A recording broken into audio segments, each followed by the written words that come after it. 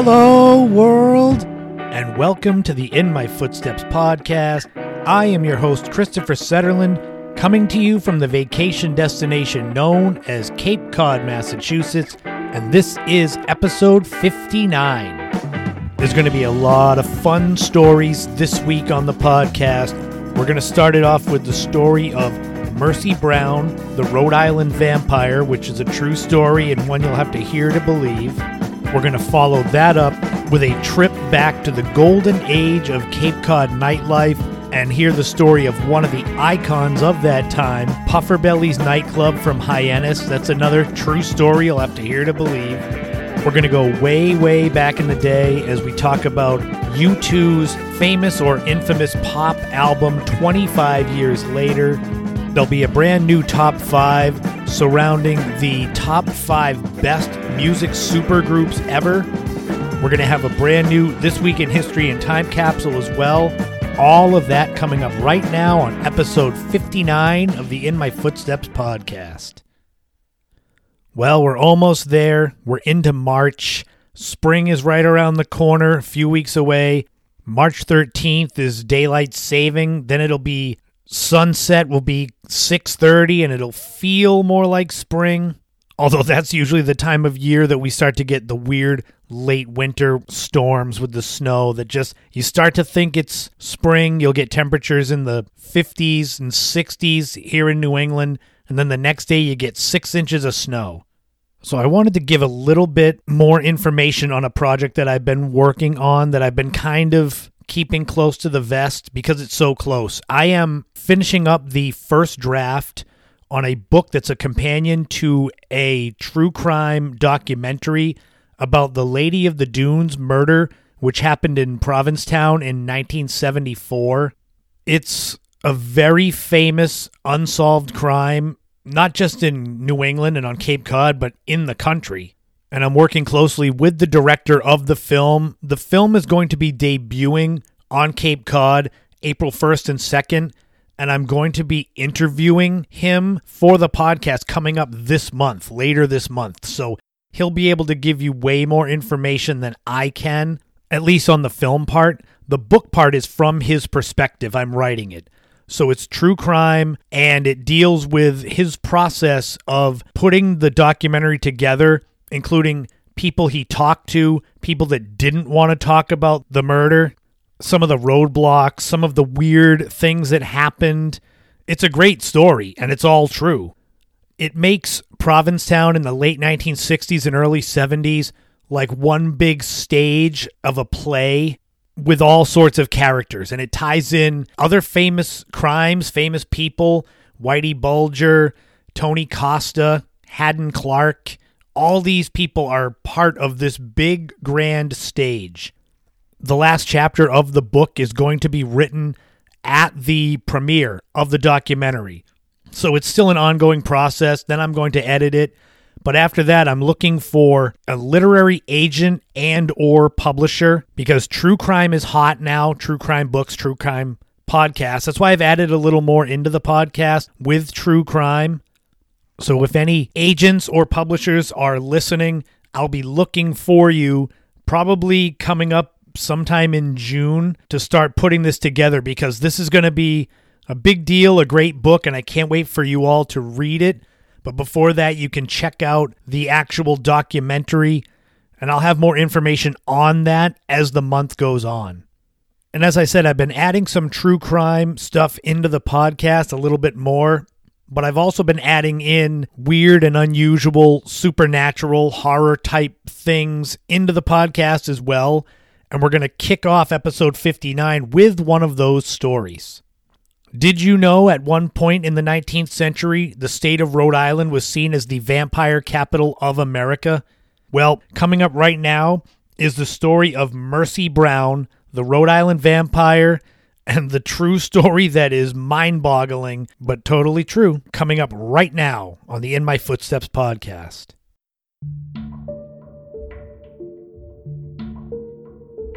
Vampires. The undead ghouls that prey upon the blood of the living for their own sustenance. The terrifying monsters have been a part of mythical folklore for centuries.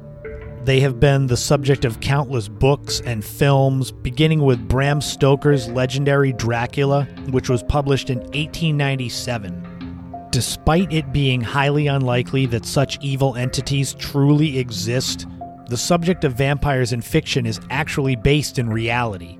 In fact, there was a period of several decades in the 19th century when the state of Rhode Island was considered the vampire capital of America. Occurring roughly between 1870 and 1900, the most famous case during that time was that of Mercy Lena Brown. This is her story among the vampire panic that gripped New England. The story begins with a seemingly normal family headed up by farmer George Brown and his wife Mary. The couple lived in the tiny town of Exeter, Rhode Island, which is southwest of Providence. They lived there along with their daughters Mary Olive, Hattie Mae, Mercy Lena, Myra, and their son Edwin. Exeter was a farming town dwindling in population in the years after the Civil War, from 2,500 people in 1820 to only 961 in 1892. Being such a small community meant that most people knew each other, making the terrible events that befell the Brown family more impactful. The first tragedy to strike George Brown and his family came in December 1883 when his wife of 20 years passed away. Mary had been sick and deteriorating slowly over the preceding months with symptoms of tuberculosis, or consumption, as doctors called it at the time. Tuberculosis symptoms include a painful, long-lasting cough, expelling a mixture of blood and mucus, and severe weight loss, among others. It's a terrible illness. After the loss of Mary, the family had barely had time to finish grieving when George's oldest daughter, Mary Olive, began exhibiting the same symptoms of tuberculosis. She passed in June 1884 at the age of 20. Two sad losses in 6 months stunned the family and the community of Exeter, most of which had attended young Mary's funeral. Things remained relatively normal for the next few years until 1889, when George's only son Edwin began to suffer the same symptoms as the others. Before a similar fate could befall him, Edwin and his wife Hortense were sent out to Colorado Springs, where it was hoped that the mountain air would cure him. It helped to a degree, but was not a cure for the tuberculosis ravaging his body. While Edwin was out west, Mercy began suffering the consumption as well. It is thought that both she and Edwin had what was called the galloping strain of the illness. This meant that it likely lay dormant inside of them for years, asymptomatic. Mercy became the third member of the Brown family to die of tuberculosis in January 1892. After 18 months in Colorado Springs, Edwin returned to Exeter near the end of February 1892 after hearing of his sister Mercy's death. Any progress he had made quickly dissipated, and it was at this time that the story took a turn from tragic to unbelievable. As his illness progressed, Edwin began having fever dreams, which were marked by him talking in his sleep and saying things like, "She was here, she wants me to come with her, and she haunts me." At this point, the small town of Exeter became convinced that there was something else going on when it came to the deaths in the Brown family. It is here that the vampire hysteria took over. For some context, the vampire hysteria seemed interconnected with a rash of tuberculosis cases in the late 18th through the 19th century. The physical changes a person goes through suffering with the illness can give the illusion of an evil, blood-sucking spirit having control over them. However, the hysteria in rural New England took it a step further. Believing that vampires were the cause of the problem, it stood to reason by these people that digging up the undead and destroying their bodies would then stop said vampire from wreaking more havoc. This led to a series of gruesome exhumations. The process included digging up a suspicious corpse. If it looked like it had not decayed enough to the people's liking, they would then perform tasks such as beheading the corpse, breaking its bones, and, if available, mutilating the organs, including removal of and burning of the heart. In an interview with HowStuffWorks.com, New England author and folklorist Michael Bell said at least 80 such rituals took place during the vampire panic, although usually these corpses were not referred to specifically by the name vampire. The most famous of these exhumations took place in the spring of 1892. As Edwin Brown slipped away, the residents of Exeter became convinced that he was being drained by an unseen force. They begged George Brown to dig up the bodies of his wife and 2 deceased daughters to prove them wrong. Although not a believer in such supernatural ideas, George was eventually convinced as he was desperate to save the life of his only son. On the morning of March 17, 1892, 3 exhumations took place in Exeter's Chestnut Hill Cemetery. George's wife Mary and eldest daughter Mary Olive, having been dead for close to a decade at the time, were revealed to be only skeletons. However, Mercy proved far different. Having only been dead for 2 months and also been buried in the cold of a New England winter, Mercy's body looked surprisingly lifelike when exhumed. Her skin receding post-mortem also gave the appearance of her fingernails and hair having grown. Already on edge before the exhumations, the crowd at the cemetery were stunned to find traces of blood still in Mercy's body. Fearing the worst, her heart was subsequently removed. It was placed on some nearby rocks and burned. Not satisfied with that act, the crowd convinced George that the vampire's heart could help cure Edwin. In a final ghastly twist, some of the ashes of Mercy's heart were mixed in with Edwin's medicine. The macabre concoction did not help, and sadly Edwin was felled by the consumption on May 2, 1892. News of this incident and its aftermath made its way across the ocean. It became an influence, as previously mentioned, for Bram Stoker's classic Dracula. It was definitely an influence on Rhode Island horror writer H.P. Lovecraft and his book The Shunned House. All subsequent vampire books and films can trace their origins to these times and to Mercy Brown. Rhode Island's time as the vampire capital of America ended shortly after Mercy Brown was returned to the cold ground. The threat of vampires dwindled, though not as severe of an epidemic today as it was in the 19th century. Tuberculosis is still a serious threat. In fact, according to the World Health Organization, a total of 1.4 million people died from tuberculosis in 2019. That's just a few years ago.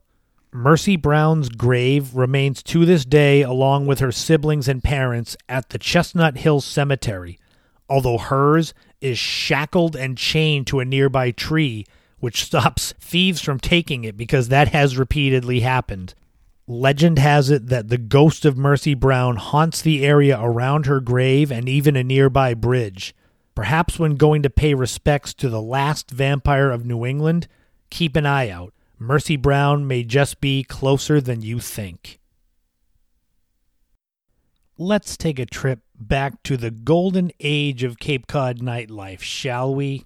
For those of you that grew up here in the 70s, 80s, 90s, this will all sound familiar. But this is going to be one of possibly a recurring theme on the podcast going forward. But let's get started.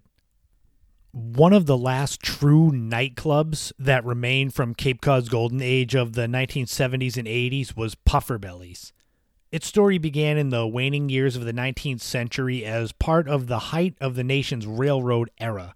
The 12,000 square foot brick building that a century later housed the legendary and sometimes infamous club started its life in 1895 as a railroad roundhouse owned by the Penn Central Company. The double thick brick walls, which were installed to soften the sounds of the old railroad engines entering the roundhouse, those came in handy when the argument for turning the building into a nightclub came into play. Penn Central had filed for bankruptcy in 1970, with much of its properties on Cape Cod going into limbo. Much of the rail line east of Dennis eventually became the route for the Cape Cod Rail Trail. The 12 acres of land located between Iano Road and Center Street were seen as a prime location for a revitalization of downtown Hyannis. In the summer of 1978, Leonard Healy, who was the owner of the nearby Velvet Hammer nightclub, he had attempted to purchase the land and had his offer rejected.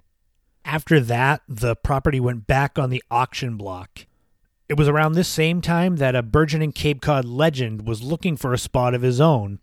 John Morgan had been supplying locals with countless hours of fun with his John Morgan Happy Hour for over a decade by the time of Healy's failed bid for the former Penn Central property. Morgan had debuted on the Cape at the Chuck Wagon in Harwich in 1965 when just out of college. He moved on to the Improper Bostonian / Your Father's Mustache in Dennisport before leasing the Sandy Pond Club in 1971 for 3 years and calling it the Groggery at Sandy Pond. He also settled in as a regular performer at Dick Doherty's Crystal Palace in Hyannis and remained for 7 years. Eventually, though, Morgan had visions of his own nightclub and even offered to buy the Crystal Palace, but Doherty was not ready to sell. So at that time, Morgan was on the lookout, which brought him to the former Penn Central property in downtown Hyannis. In late 1980, John Morgan purchased the former railroad roundhouse from the Eldridge and Bourne Moving Company for $100,000, or about $341,000 in 2022. In early 1981, he made a pitch for a new nightclub, a place where the younger generation, locals and visitors alike, could congregate. His plan was a 700-seat restaurant and club to be named Puffer Bellies, which was another name for a steam locomotive. The new nightclub was approved, and from its opening on May 8th, 1981, it was an immediate hit. John Morgan said that he knew it would be a home run, but it actually turned out to be a grand slam. The 12,500 square foot brick roundhouse had the capacity to hold 1,500 people, with a stage, 3 bars, and even an outdoor volleyball area. Although it was seen as mainly a nightclub and bar, Morgan did receive an outside dining permit in 1983, so that if anyone did choose to eat outside, they had that option. Of course, even with his own establishment, Morgan continued to draw in the crowds to his happy hours. So popular were they that special drinks and 2-for-1 specials were not necessary to bring in the masses. They came in to see John Morgan, sing along with him, and be a part of the crowd. Musical acts from Boston-based The Freeze to nationally known Weird Al Yankovic came down to the Cape to take the stage at Puffer Bellies early on. In later years, bands like Blue Oyster Cult, Seven Dust, and Powerman 5000 graced the stage. I remember I saw Better Than Ezra there in 2000. The new nightclub was a hit. One big reason for the routinely packed Puffer Bellies was the advertising campaign. It was the brainchild of Morgan and local radio DJ Gary Titus. Morgan bought a ton of ads for play on popular Cape Cod radio stations 106 WCOD and Cape 104.7. Titus put them together and they hit the airwaves. Morgan and Titus made sure that people would hear an ad for Puffer Bellies twice an hour, and the campaign worked. Morgan had a staff of 100 employees at his club dressed in button-down Oxford shirts with his nightclub's name embroidered on it. This was a stark contrast to some night spots at the time which dressed their employees in t-shirts. Morgan's care and attention to detail paid off. After 5 seasons of running Puffer Bellies, Morgan was getting burned out. He said it took a lot of work to have 1,500 people come in for the afternoon and then have to get them out, clean up, and bring in another 1,500 for the night. That's a lot of work. All of this added up to Morgan selling his nightclub in 1986 to Peter and Jeannie White, who owned the Boston Fish House, for $3.1 million, or just under $8 million today. Morgan still performed his happy hours, but as far as he was concerned, his nightclub owning days were over. Within a few years, though, Morgan had bought back his nightclub, but the place was not the same. Without Morgan at the helm, Puffer Bellies had suffered. More than that, the times were changing in the late 80s and early 90s. The liquor liability laws affected business, and harsher drunk driving penalties made patrons think twice about heading out to clubs. These were just a couple of the things that led to Morgan shortening the club's schedule. For the majority of the 1990s, Puffer Bellies was open just 2 days a week. In 2001, Morgan said that business was only a 20th of what it was in the 1980s. He had wanted to use the brick roundhouse building for other purposes, such as conventions, weddings, or other functions, but that never came to be. The changes eating away at the club continued. In 2015, Morgan happily sold the property once again, and this time it was once and for all, to the Highline Ferry Company for $1.96 million. At its peak, Puffer Bellies was the place to go for fun and entertainment on Cape Cod. It was the last of the giants of the Golden Age to fade away, but John Morgan says he doesn't miss it at all. He still keeps himself busy by performing his happy hours and drawing in big crowds. Even now, in his mid to late 70s, Morgan remains one of the kings of Cape Cod. He is truly a legend. As for what made the Golden Age so special, it came down to timing and circumstance. Morgan remembered how, in the days before cell phones, everybody had to make plans to meet out somewhere. There were fewer options, the drinking age was 18, and the large baby boom generation was in its prime. Now in the 2020s, there's an overload of options inside and outside. The drinking laws are different, with the age now being 21, and the baby boomers are becoming the senior citizens. The times may have changed, but John Morgan fondly remarks that they had a lot of fun back in those days. Did you ever go to Puffer Bellies? Did you go there when it first started, or did you go later when it was kind of losing its reputation? For a while, it was a huge juggernaut of Cape Cod nightlife. But that's the story of one of the kings of Cape Cod, Puffer Bellies, and one of the kings who owned it, John Morgan himself. If you want to learn more about the golden age of Cape Cod nightlife, visit kingsofcapecod.com.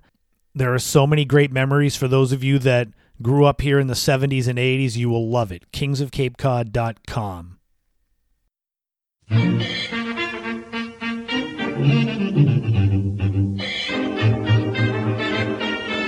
This week in history, we are going back 89 years ago this week to the debut of the OG of the Giant Monsters, March 2nd, 1933. The classic movie King Kong opened in theaters. King Kong was a trailblazer. Like I said, the OG of the giant monster movies. It paved the way for everyone that came since. All the Godzilla movies, and even more recent ones like the Cloverfield movie. They all trace their origins back 89 years ago this week to King Kong, which, if you don't know the movie, I'm really surprised, but it's about a giant ape, a mythical giant ape on Skull Island, and a camera crew, and goes to the island to shoot a movie. And then obviously King Kong, the story of the giant ape, comes through from the natives there. And there's some incredible fight scenes with King Kong and different creatures from the island. And eventually they bring him to New York City, where there's the famous scene of him falling off the Empire State Building. It starred Fay Wray, Robert Armstrong, and Bruce Cabot, and was released through RKO Pictures, produced and directed by Marion Cooper and Ernest Schoedsack. And it's really known for the crazy stop-motion animation. Legendary effects man Willis O'Brien was in charge of the stop-motion, including things like the jungle fight scene, which took 7 weeks of stop animation. So when you understand all that stuff they had to do to make it look good, you appreciate it even more. It's an iconic film. It's got a 99% fresh rating on Rotten Tomatoes. It made $5.3 million at the box office, which is about $114 million today, which doesn't seem like a lot, even when adjusted. But this movie influenced every monster movie that came ahead of it. And it's been remade several times, including 2005, and then recently in the last few years, there's been a whole new series of Kong movies. Me being a huge monster movie fan, I'm obviously a big fan of King Kong. The younger people today that are used to the computer animation and motion capture, you might not appreciate it as much, but it's one of those that defined a generation and defined a genre of movies. In total, there have been 12 movies based around the King Kong character. And the very first one made its debut 89 years ago this week in history. And now it's time for a special time capsule. We're going to go back 42 years ago this week. I have chosen February 29th, 1980, because it's a leap day, a day that we only get once every 4 years, which I always find fascinating that there's a day and then there's not a day. And there are some famous people that have leap day birthdays, including Dinah Shore, Ja Rule, and Tony Robbins. And I don't know how you celebrate them. I'm assuming it's either February 28th or March 1st most years. But going back 42 years ago this week, the number one song was Crazy Little Thing Called Love by Queen. The song was off of Queen's album The Game and was their first U.S. number one single. It stayed there for 4 weeks. It's got a very old school rock and roll sound to it. And for those of you that like the song, it's wild to think about the genius of Freddie Mercury that he came up with that song on guitar in 5 or 10 minutes. And he even admitted that he really can't play guitar. But that just shows you Freddie Mercury is someone like Prince, where it's like they could fall out of bed and write 3 great songs. And this was an example of it.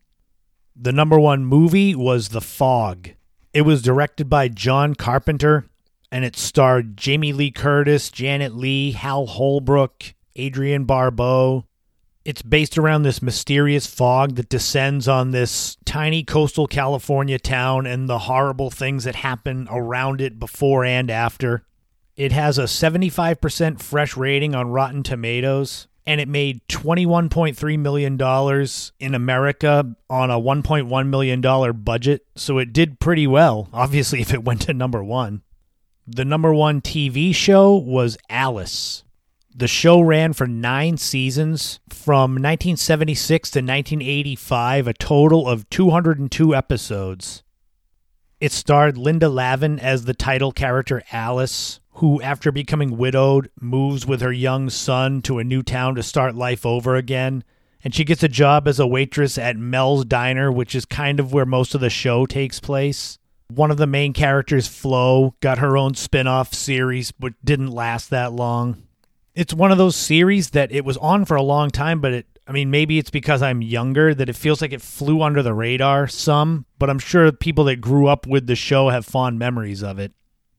And if you were around 42 years ago this week, and it was either February vacation, spring break, something like that, and you needed something fun to do, you could go to Walt Disney World in Orlando, Florida, and the general admission tickets to get into the park, if you were an adult, it was $7.50, or about $25.59 now. Juniors were $6.50, or about $22.18 today, and children were $4.50, or about $15.35 today. So it was a lot more affordable to go to Disney 42 years ago.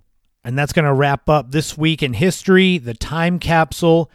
But now we're going to dive into a brand new top 5. This will be a good one.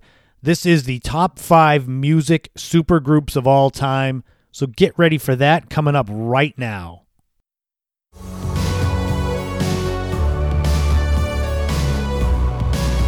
This is sure to be a fun top 5. Music supergroups, they've been around forever.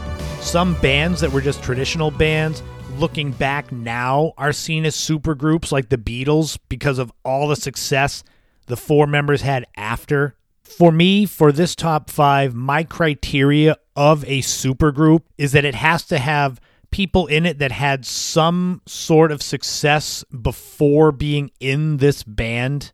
That's why someone like the Beatles, before they were the Beatles, they really weren't anything, so they don't count. Like I always say, these lists go in no particular order because just the lists themselves get enough people talking. And as always, when it comes to these lists, there are some honorable mentions. This will kind of get you primed for what's coming in the actual top 5.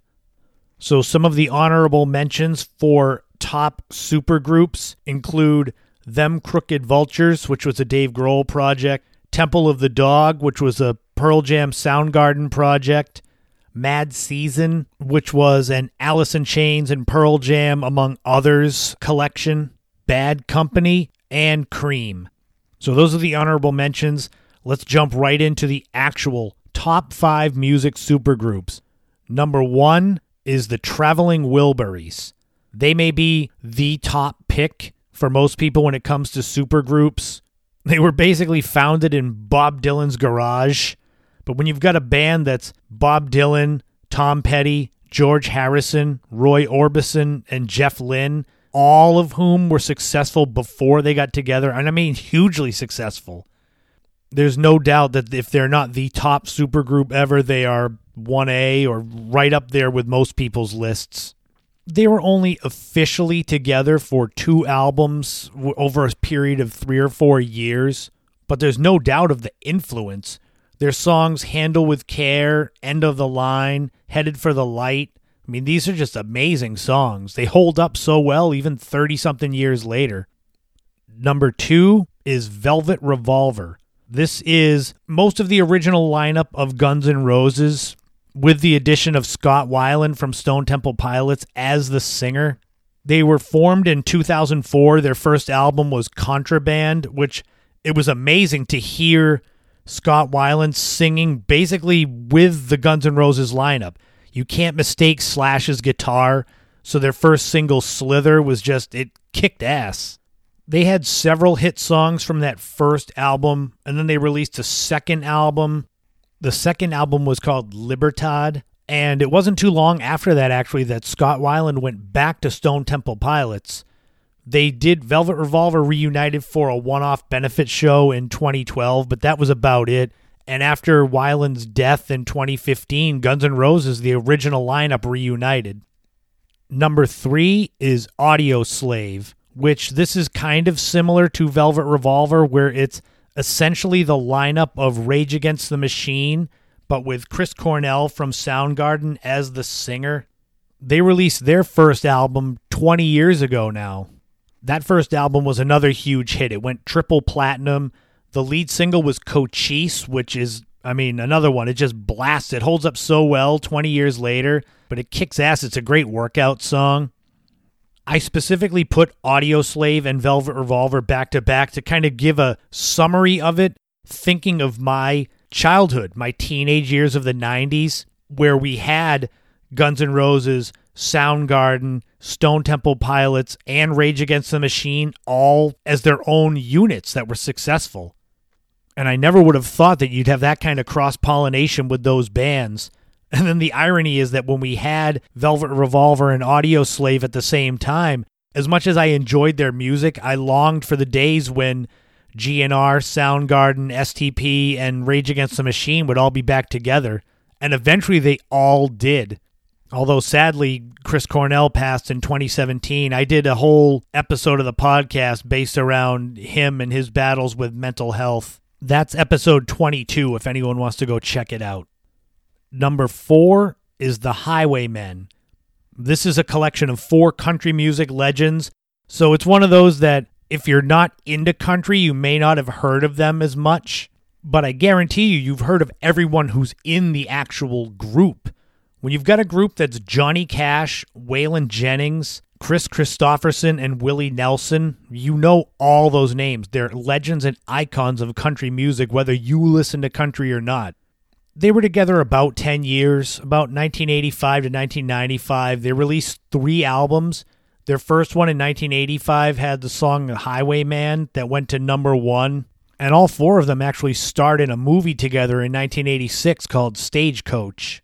The 4 of them together and on their solo careers were considered the pioneers of the outlaw country subgenre of country music.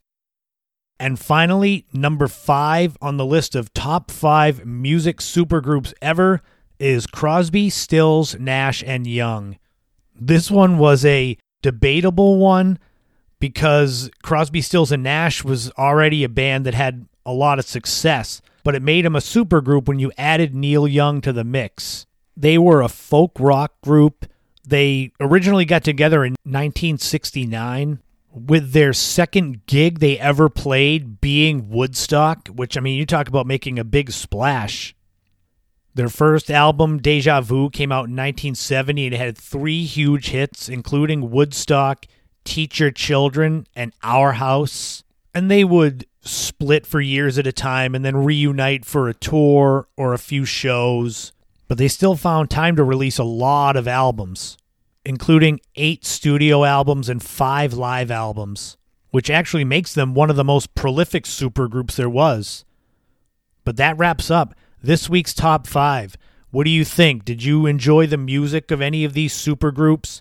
Have you listened to the Traveling Wilburys or Velvet Revolver, Audio Slave, or the Highwaymen, or Crosby, Stills, Nash & Young? Or did you listen to some of the honorable mentions? Or did I miss some that I just didn't find in my research? Let me know. Shoot me a message. If I missed any, maybe there'll be a part 2 of this list. But I'll be back next week with a brand new Top 5 that'll be just as random as all the rest have been.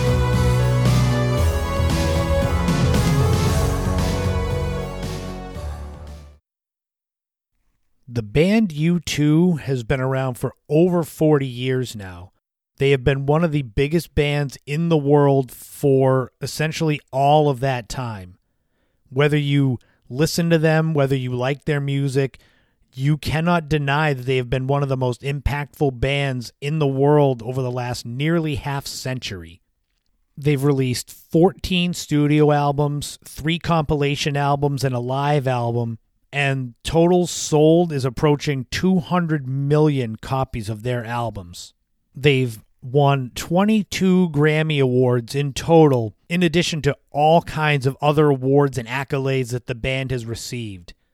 Now, I've given you their credentials, but obviously this segment is going to look at probably their lowest moment as a band. 25 years ago this week, they released an experimental, different album that changed the trajectory of the band and almost destroyed the band. This is the story of the U2 Pop album, what it was like, its legacy, and, everything else that goes behind it. Sometimes artists take a drastic shift in their music style, and it actually pays off. I look at Taylor Swift, who came up as literally just a straight country singer, and she switched over to pop and got even bigger. U2, not so much. U2 was a straight-up rock band for more than 15 years when the pop album came out. And from the beginning, we knew it was different. If you were around back then, if you were a fan of U2 back then, and you saw the video for the lead single Discotheque, you knew something was different about the band. It had a very dancey beat to it, way more poppy and techno-y, and literally they were dressed up like the Village People, and it looked like they were in a 70s disco. And it was definitely weird to me because this is the same band that released Achtung Baby, which back in episode 45 I raved about as it hit 30 years because it's one of my favorite albums of all time. So that was only 6 years before Pop, and they had released Zooropa in 1993, which was trending a little bit away from rock, but it still was great. It was like the perfect mix. And then came Pop, which went way over the line. Now, when it was released, it went to number 1 in 35 countries and actually got some favorable reviews, but it's the band's lowest selling album. There were stories that Bono was having trouble with his voice. There were stories that the band was really up against the deadline as far as recording the album and that they weren't satisfied with the final product, which I guess is true because in their compilation album, The Best of 1990 to 2000, they re-recorded several of the songs from the Pop album. But there were 6 singles released from the album. After Discotheque, there was Staring at the Sun, If God Will Send His Angels, If You Wear That Velvet Dress, and Gone. But it was such a departure from what the band was used to doing. There weren't really any of those U2 hooks. They didn't sound like the same band. If you haven't listened to anything from Pop ever, put on the song Mofo, which is literally like a dance techno beat song. Or better yet, play that song after you listen to I Still Haven't Found What I'm Looking For, or one of their all-time classic songs. You'll shake your head like I did when this came out and be like, what the hell are you doing? The irony is that as this album came out, which was just not what I expected from U2 as a band, this was the time that I was able to finally go see them live in concert. So it's like the monkey's paw thing, where I wished I could go see U2, but it's now when they're cosplaying as this weird techno rock 70s band.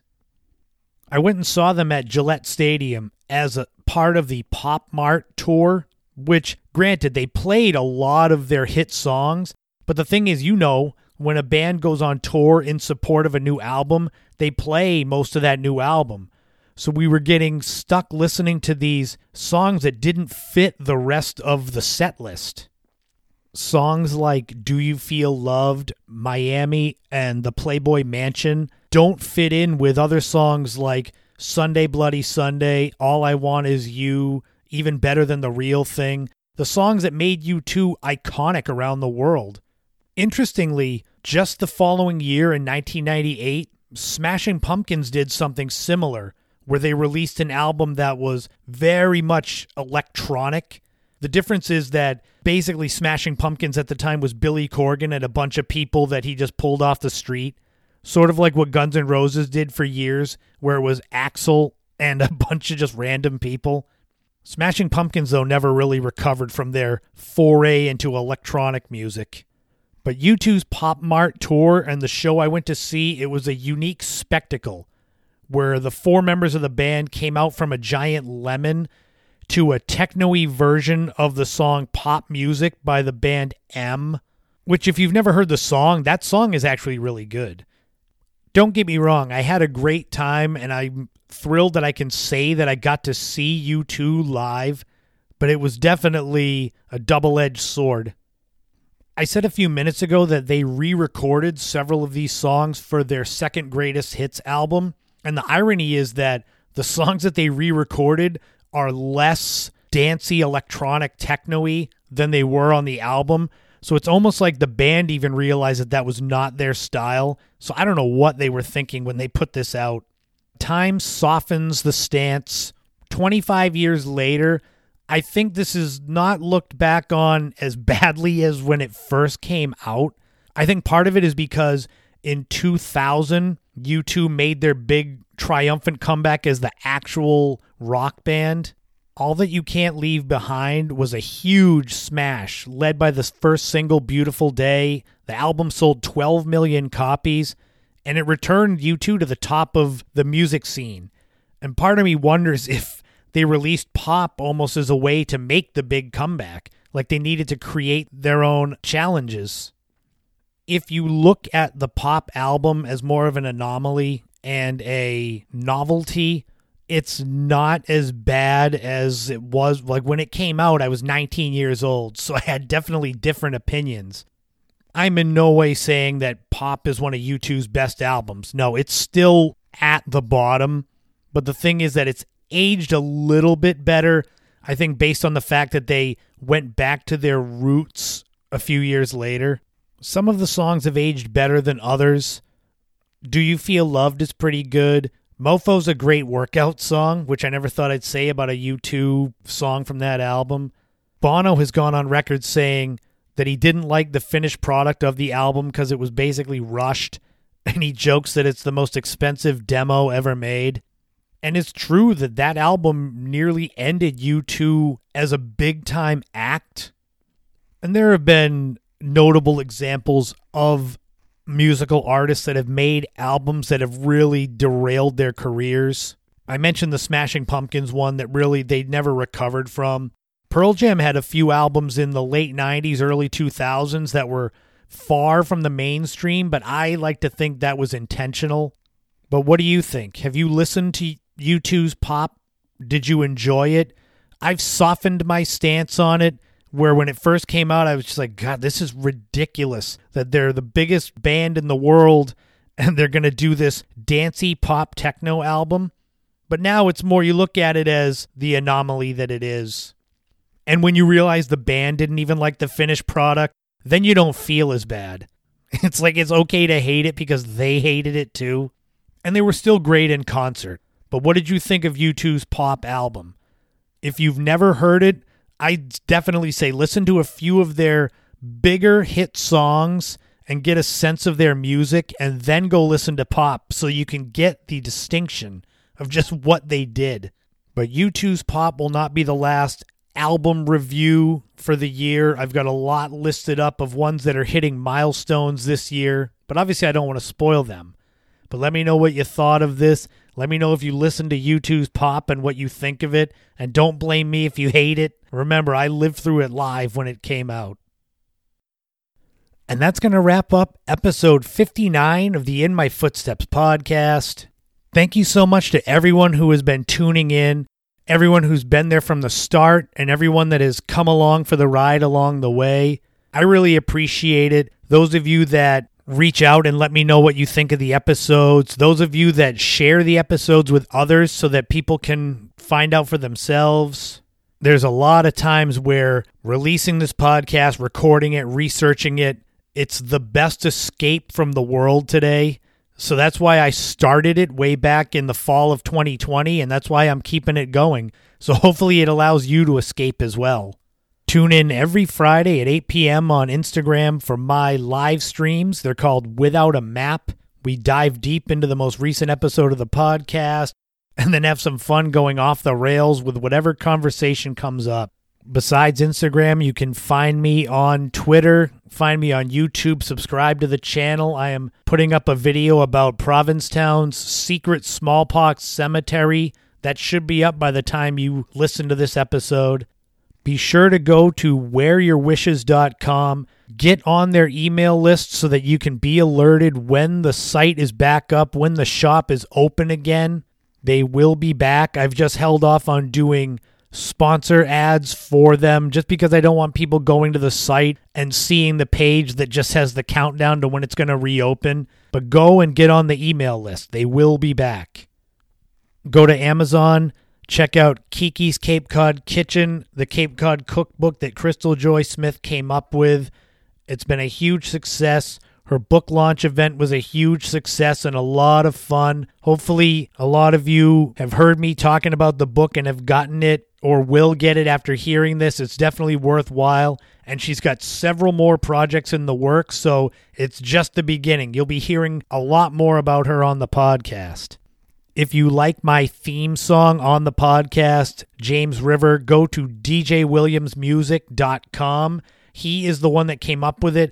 I found it by chance, by luck, on YouTube's audio library, and the song is so good. It's on my playlist on my phone.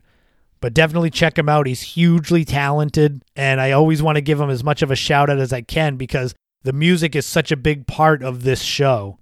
Visit ChristopherSetterland.com. That is my website homepage. It has links to all of my books, links to the old podcast, links to my travel blog, which is now more travel, history, and lifestyle, but it started as travel. I wanted to take a second to wish a special happy 3rd birthday to my littlest niece, Sylvie, my little buddy, who is also the human antidepressant that every time she's around, it just melts my heart and makes me smile. Her birthday's coming up in a few days after this will go live, so next week on the podcast, I'm sure I will mention it again, but she deserves to get 2 different shout-outs. Speaking of shout-outs, if you're on Instagram, go to Kiwis Customs, both spelled with K's. My oldest niece, who will be 23 in May, she is creating and designing her own brand of pet sweaters, more than clothing. They're all hand-stitched, hand-designed, and they're really good. She's got pictures up there. You can go follow her and then shoot her a DM if you're looking for beautifully handcrafted clothing for your pets. It's really great. My family seems to have a lot of the artistic side to them, which is great. It's more than just me with the podcast and the writing. If you want to see a little more of my other side, the personal training, medical fitness specialist side, come on down to Mind, Body, Spine Chiropractic on Route 6A in Brewster. We got a lot of big things coming up in the spring there. It's more than just chiropractic care for your spine. It's more than personal training and rehab. There's a lot of wellness and nutrition. It's going to be a one-stop shop for yourself. So go to our website or just pop into the actual office and say hello. I'll be back next week with episode 60. Episode 60 of the podcast. When I first started these back in November 2020, I had no idea how long I would do it, but here we are. 60th episode is coming up, but I know it's going to be good because I try to put as much effort into it as I can. For those of you that make it a point to tune in and listen to what I do my best to make each show worthwhile for you and for me. I do enjoy it, so I don't want to say I just do it for you. I do it for myself because it's fun. And that's what it comes down to, having fun, something you enjoy doing. It's chasing your dreams, because if you stop chasing your dreams, there's nothing really left for you to do. And lean in heavy to those that make you happy and things that make you happy. Sorry to be so blunt and bold at the end, but it seems like every day there's something bad going on. So hopefully the podcast is an escape for you, and I will keep making an escape for you as long as I have topics to share. And just remember, in this life, don't walk in anyone else's footsteps. Create your own path. Leave the biggest footprint you can, because you never know what tomorrow brings. Thank you so much for tuning into episode 59 of the podcast. I'll be back for the live stream Friday, and then back next week for episode 60. Until then, have a great day, great weekend, and I will talk to you all again soon.